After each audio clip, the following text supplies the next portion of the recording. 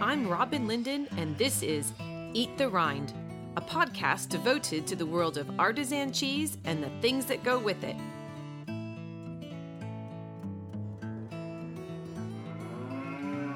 Learn more online at eattherind.tumblr.com. In this week's podcast, you're going to experience the sounds and atmosphere of making one of the most important cheeses in England, Mrs. Kirkham's Lancashire.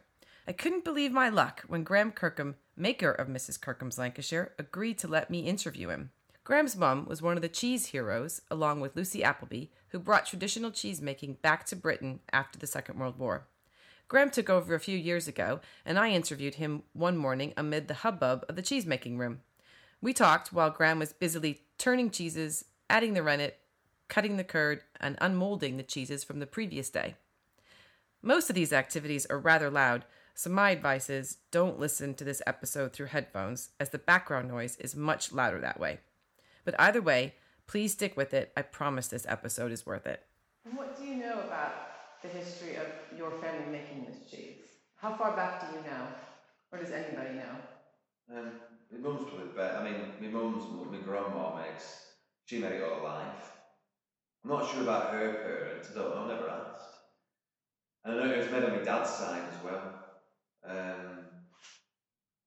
Half a mile down the road, my dad's uncle, Roger Kirkham, was it? Alice Kirkham. They used to make cheese. Well, I don't know, 300 or 400 yards down the road there. There's cheesemaking on both sides of our family. It was your destiny. Yeah, doomed. Doomed. Would they have just done it for their family, or just for the local market, or would they have done it? No, it was. I don't know. It was done, like a small commercial way. That's how they made their living. They milk cows, turn the milk into cheese. Added value really. So, that's it. But your mum did it. Yeah, my mum's. I bet we've been here 35 years making cheese. So my grandma retired, and then the equipment came here, converted a little old building outside into a dairy, and it is small. It's like your front room. It is small, and then off we went making cheese. She came for 2 days, showed me how to make cheese. I was stood in the dairy watching what was going on, and then we just left to it really. That was it. Really? Yeah, where you went. So you didn't grow up in the dairy with your mum making it? More, yeah, I did really. How old would I be? I would be probably 7 or something like that. Somewhere around there. When your mum took it over? Yeah. So I've always known this place to make cheese. It's always made cheese. I don't know any different really. And she called it Mrs. Kirkham's? No, in the early days it was, we all used to sell to the marketing board, Mending Foods, and we all had a number. Ours was either 19 or 21, I can't remember. It used to stamp this purple number on the side of the cheese. So it wasn't sold under your name, it was sold. A big hub used to buy it all, the milk boy. Then they used to pay for the cheese, and then they used to sell it out then. And what would they call it then? Like if you went into the supermarket to buy it, what would it just be called? Lancashire. It was just Lancashire and a number. When the milk board dissolved, I don't quite know what happened properly. It kind of like something happened, the milk board dissolved. We were then left. It was like, oh my lordy, what are we going to do with all this cheese? Who are we going to sell this cheese to? And obviously the people that they were selling to started ringing, and because you had a storeroom full of cheese, so they just closed down quite suddenly. It wasn't like they said quick. Next year we're gonna. No, it was quick. It was very quick. Yeah, so my mum would probably tell you how it worked, what happened better, what was the deal properly. But I remember like, oh no, the milk board's gone. Who's going to buy our cheese? That's the end of that. You stop making cheese. And then obviously the customers they were selling to found out whose cheese they were buying. And then people started ringing us and saying, we used to buy your cheese through Mended Foods, can we come direct to you? It's like, bloody right, you can, yeah.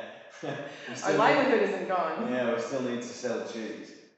And then, so people started ringing, people started turning up in cars and little vans and taking cheese off us.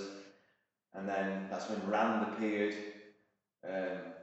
He sort of came. From Mills Dairy. He sort of appeared and said, "Now to buy cheese off you. I used to buy cheese off dinner." And then there it was. That was the start. It was in Mills Dairy. And so would this have been in the late 70s? When do you think this would have been? Yeah, mid-70s this. Mid-70s this. I would imagine that the dissolution of the Milk Marketing Board, I would have thought would have been a good thing for on your end of it, because it cut out. It cut out the middleman, and then we all the cheesemakers got identified then, didn't they? You know, our cheese was then Mrs. Kirkham, Lancashire. There was then Appleby's Cheshire. There was then Montgomery's Cheddar. Yeah. You know what I mean? This is how it, you know, all these people, all these cheesemakers suddenly, all these cheeses got people's names or people who made them, you know. I can't imagine another industry where the person who, can you imagine, you know, top 40 music where it's band's number 7, yeah, I know. And you don't know who it is. I just can't imagine that. So all the artistry and the personalization behind cheese, yeah. Completely not acknowledging that, yeah. and as though you're all the same. It's shocking. That's how it was. It's just how it was. It's just what happened. So yeah, that's so then we all got, you know, sort of identified and cheeses were named, and that was the start of, I don't know. Well, I think that's the very early days of the start of, I don't know what to call it, the revival of the British cheese industry, or the start of it, you know. Except people like Randolph going around trying to encourage people to make the territorials. Yes, the territorials, raw milk cheeses, the territorials, the old-fashioned cheeses, bread and butter cheeses, you know. That have been made all day, every day. They've been bought by, you know, housewives all day, every day, you know, forever sort of And thing. before that, made by farmers' wives. Yeah. Always. So do you know if anybody ever originally had a recipe? Like when your mum took over, was she given anything in writing? No. It's just shown. Yeah. Just shown how to make cheese for a couple of days, and then that's what you do. And then she just worked it out. No science background. No, nothing. Just let's get on with it. This is how it works. This is what you do. Start it and then warm it up. Watch your milk, and then when it looks like this, do that. Yeah. Away you go. Where I'm quite lucky now because I've had all this experience and all this playing around with Rand, playing around with milk and cheese, and I feel I've got quite a good understanding of what's going on in there now. What does what, if I do what, why, what reactions I get, what to look for. So I feel quite in tune with what's going on with it. If something goes out of balance a little bit, we can put it right, you know, or hopefully put it right. That's what happens. That's what's sometimes happen. You get people making these great cheeses, but they don't actually know why they're making it great. Absolutely. And then they can sort of go off a little bit.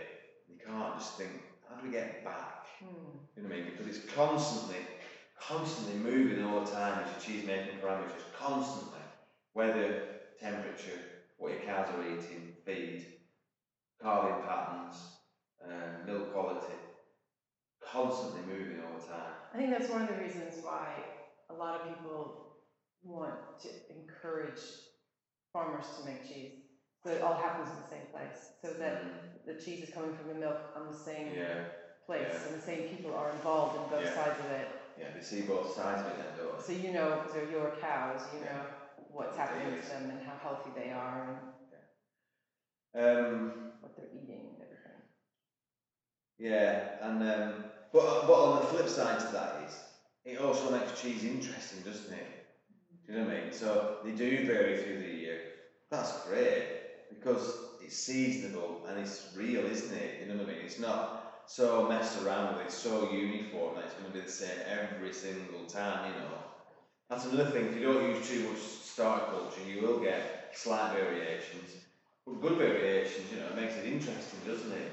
Well, I always encourage people to try every single time, even if they know the cheese. Yeah. Because this one will be different. It's slightly different to that one, and that's what it's about. It's interesting about your grandmother making cheese, because if you think about women and their role, you know, prior to feminist movement, I suppose, women's rights, it wouldn't have been a priority for women in the households to be seen as to be the person that made money, that had a business. It's interesting that she did that. Was it out of necessity, do you think, for the family just... Well, to start making cheese? Or to just, even if she was carrying on?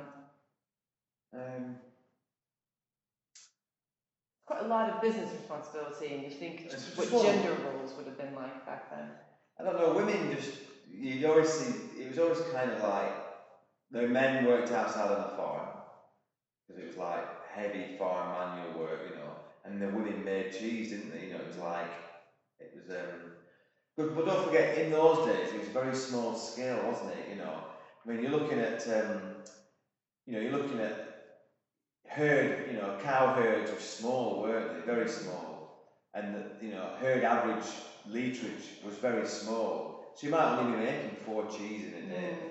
So, you know, it's nothing like scaled up like we are now, you know, or other dairies. You know, it was all, you know, you might have, I don't know, 150 gallons of milk, 100 gallons of milk. You know, you might make 4 or 5 cheese in a day, which isn't a trouble, you know, it's not horrendous, it's very manageable for her to do that, you know. And to work her household chores around it. Because I remember when I was at school, my mum used to get up, and then I'd get up, she'd shoot out, she'd start warming the milk up, and then she'd come back in, I'd have some breakfast, get ready for school, she'd shoot out, she'd put the starter in, shoot back in, take me to school, come back, and then do. So her cheese making was based around house as well. And then obviously when we was like setting the curd and things like that, she'd come back in the house, do some whatever she needed to do, cook the curd, go and do whatever she was doing, and then go back out when it needed the whey running off. In between running the whey off, she'd put some potatoes on and make some dinner, and then get dinner sorted out, then get the curd out and do a break, and then come back in and have some dinner, and it was, you know, they sort of ran together somehow, you know. What would have been the distance between the cheese making room and my mum's house? Yeah. 30 metres. Next door, you know, the next building was your dairy. You know, you sort of nipped in through that door and you're back in the dairy, really, you know. So. And then would there be a maturing room there? Yeah, old storeroom. There's the old have you been down there and seen the old dairy? On the outside, yeah. Not in the inside, I'll show you after then. A little tiny room for storage, and with a little box thing on the outside for a bit of extra storage, and then we used to store the cheese at me grandma. What time is it? I need to put that curd. Yeah. It is 27, 10:27. Here we go. At this point in our interview, Graham's sixth sense told him it was time to start cutting the curd, so we left the maturing room and went off to the cheese-making room. But be warned, this is where it starts to get really loud. We're talking about storing the cheese. I used to work across, at the overflow, I used to go to the grandma's at my mum's home to her living room. So this old-fashioned big old farmhouse, and then open fire, and then I remember the brown Chesterfield settee, and then behind that there's a row on the back wall, a row of wooden cheese shelves. And on the cheese shelves there was like a cheese. And my granddad, you know, used to look after the cheese and turn the cheese at night, rub them up, keep them in real tip-top condition, in front of this log fire. But it was funny because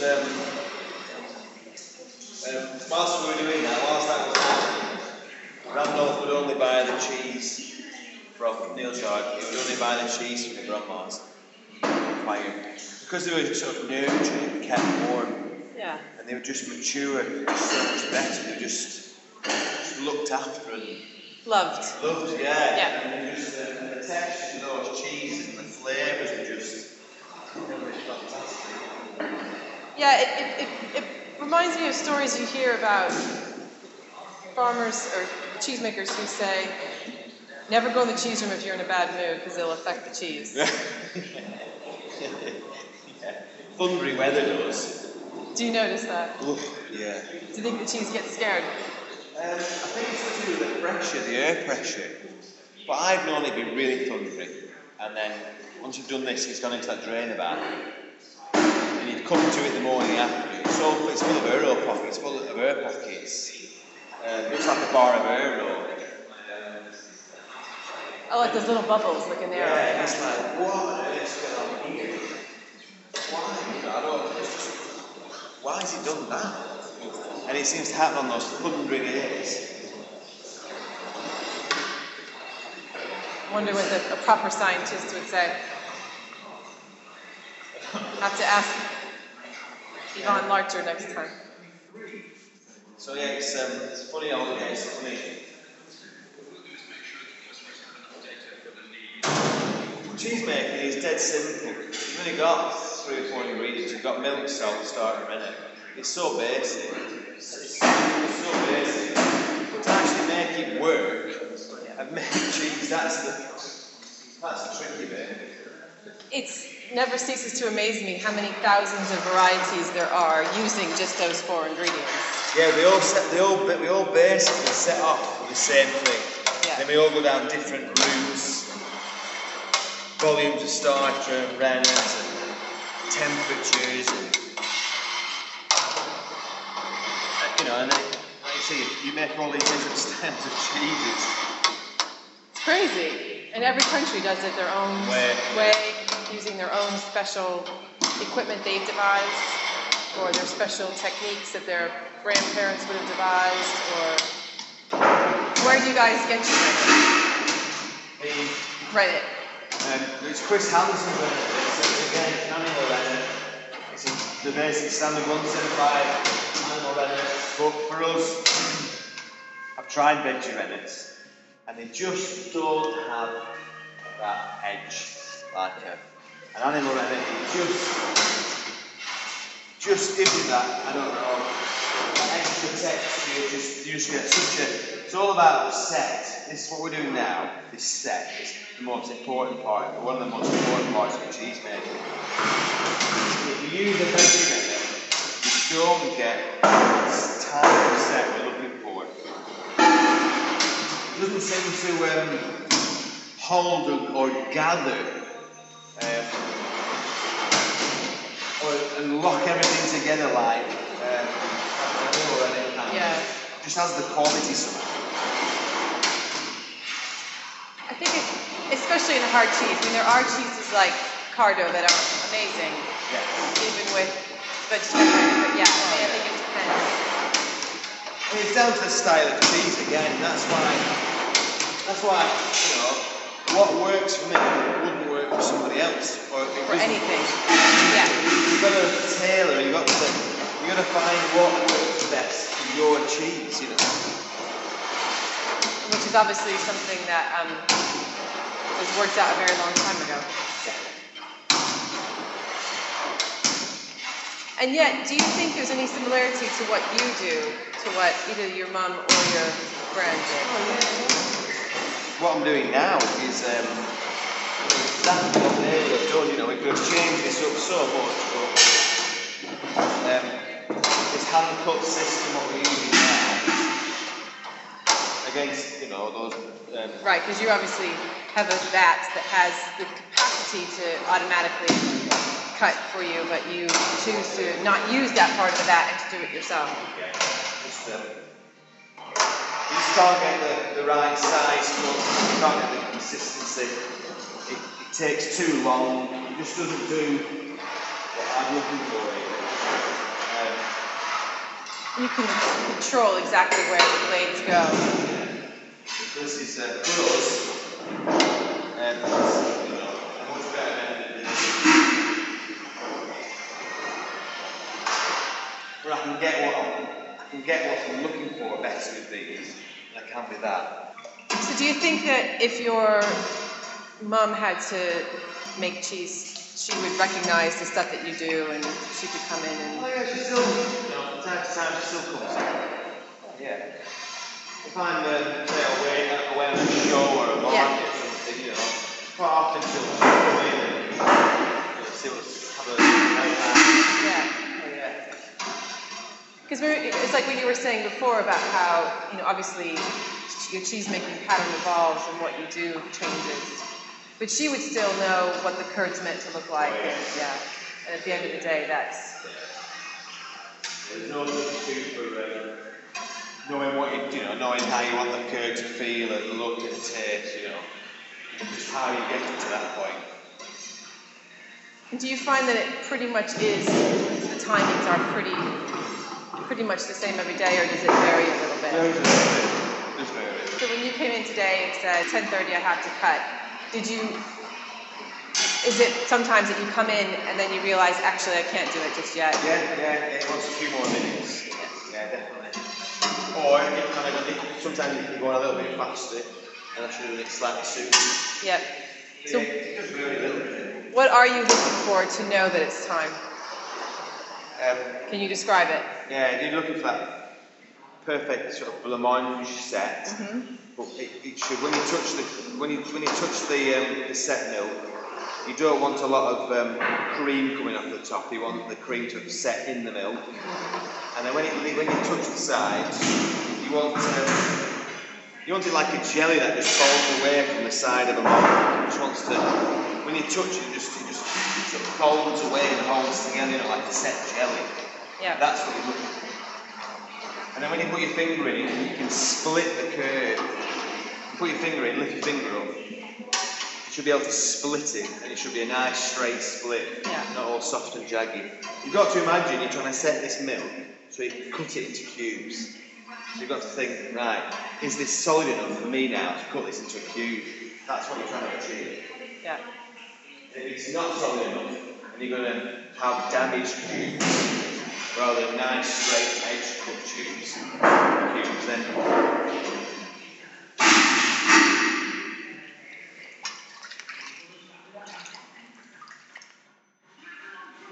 So what you're looking for is all the sides being cut and silky and straight. That's what you're looking for. Yep. If they're all jagged and torn, that's bad. Really bad. Because then again, you're leaching calcium and protein, casein, out of your curd. You want it to be cut and trapped, not jagged and leaching, and bits falling away and going down your puddle.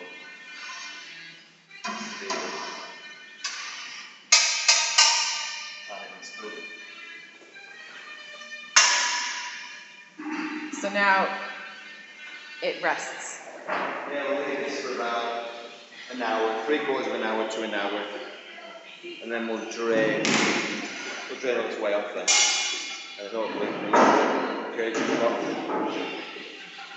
So obviously, historically, that would have meant that your mum would have had time then to go make lunch and... Yeah, start making some lunch now.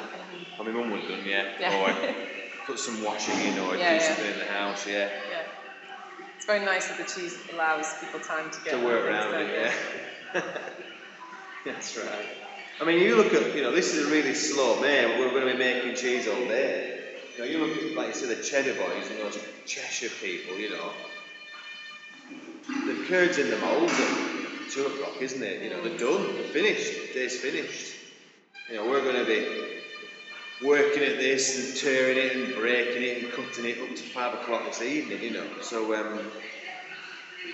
it is a slow make in a Lancashire make against some of these faster single day curd style cheeses. Or this particular style is anyway. If it was just, that's the thing. A lot of supermarket cheese, the supermarket Lancashires are single day curd cheeses. So they will still be made, the curd in this vat wouldn't go into the drainer vat, it would go straight through the pegman to be called a Lancashire. Or it might have a Cheshire label put on it. Throw some annatto in it and call it a Cheshire. When was it decided that you were going to be the one that took over? I don't know. It happened. How did that happen? I don't know. I just. Were you always interested? I've always been around it. I've always been around cheese, haven't I? I've always been in. Even at weekends. So when I left school, I went and got a trade as a motor mechanic. And I did that probably up to the age of 25, 26 maybe. So while your mum carried on. Yeah. But all in that time, from school right through to all the time, obviously I've lived at the farm. Yeah. So I've always helped out at weekends or at night, or they've said, just give us a lift in here, Graham. So I've always kind of been around it. Not every day. I've not religiously made cheese every day then, but I've always been pulled in or done something or helped out. But it's always been there. But there was never a succession plan where your mum said, right, I'm going to retire and then I want you to... No, never, no. So it's really great that she left it up to you. She didn't say... You have to do that, and I'll do that the same with my kids. You cannot force someone to make cheese. They have to want to do it. It's a way of life. It's not a job. It's a way of life, is cheese making. Because your life revolves around it. You know what I mean? So you've got to want to do that. And you've got to treat it like that. Same with my lads. If they're not interested, I'm not going to say you're going to make cheese. I want you to make cheese. You have to naturally have a flair for doing it, and naturally have to want to do it. Otherwise, it won't work.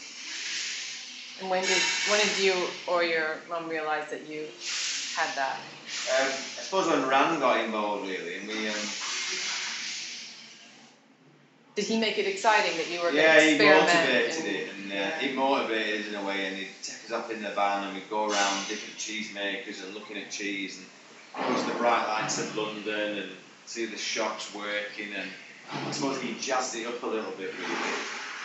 It must be a huge rush to see your cheese on the counter at Millshire Dairy.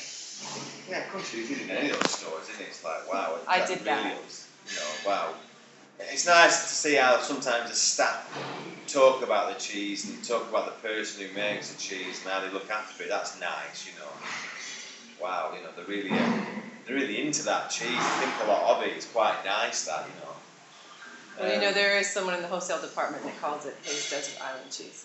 So say again. That calls it his desert island cheese. Yeah, really? Yeah. Wow. So, that's the highest compliment you can receive. Yeah, that's the thing, isn't that's it? That's a motivator to make cheese. The last piece would be a Lancashire. Wow. So how did it happen? I don't know. It kind of happened. Just kind of gradually. Yeah, it did. I found myself doing more and more in dairy, helping out more, getting fed up with what I was doing, realizing like this is really what I want to do. Messing around with, I think that sort of thing's great when you're a lad. The car deal, the car garage scene's great. I don't know. I think it happens, or what you set off in life wanting to do when you leave school, you get to like your mid-20s, and I think your ideas shift. It tells me a lot of people, a lot of friends I know, a lot of people I know. Where they started off certainly isn't what they're doing now. It sort of shifts. And the mum and dad got busier and busier. I got back into it. I sort of got not lured in by mum and dad, but sort of just progressively happened somehow. And then the market started, didn't it? That was quite a buzz. So probably a long time ago now, 12 years ago, 15 years ago. You got that food movement, that food rush, didn't you? Farmers market, producers market, food events, food shows. And I was fortunate I was stepped into that era right at the very start. And that was amazing. They were amazing days, and that really sucked me into that. I would make this product, put it in the van, drive to some event, sell an immense amount of cheese at retail money, and come back with this hordes of money in my pocket, And I thought, well, this ain't bad, is it? This is bloody great, this. Look at all this money I've got, So that kind of that was interesting and good. So I got a bit of both. I got the cheese making, I got going out to selling it, I got out and looking in charge of promoting it out on the market, and so there's quite a bit of that buzzing around, really. I think I suppose the interaction with people actually tasting your cheese and seeing the reaction on people's faces. Because you don't get to see that in the cheese room. No, you don't, no. That's the downside to it. Sometimes if you're just stuck in the dairy, you're looking at those four walls, you don't really get what it's all about sometimes. You need that. You need to see that end thing to see the whole picture really, can't you? See what it's all about. Spending the day making cheese with Graham and listening to stories about the history of his mother's cheese made me even more grateful for cheese heroes like Randolph Hodgson, without whom there would be no Mrs. Kirkham's Lancashire. And as much as I love modern British cheeses like St. Jude, and look forward to future British cheeses like Jowett, these stories are a reminder of how important it is to eat handmade, traditional, territorial British cheeses. I hope you're inspired to support them too.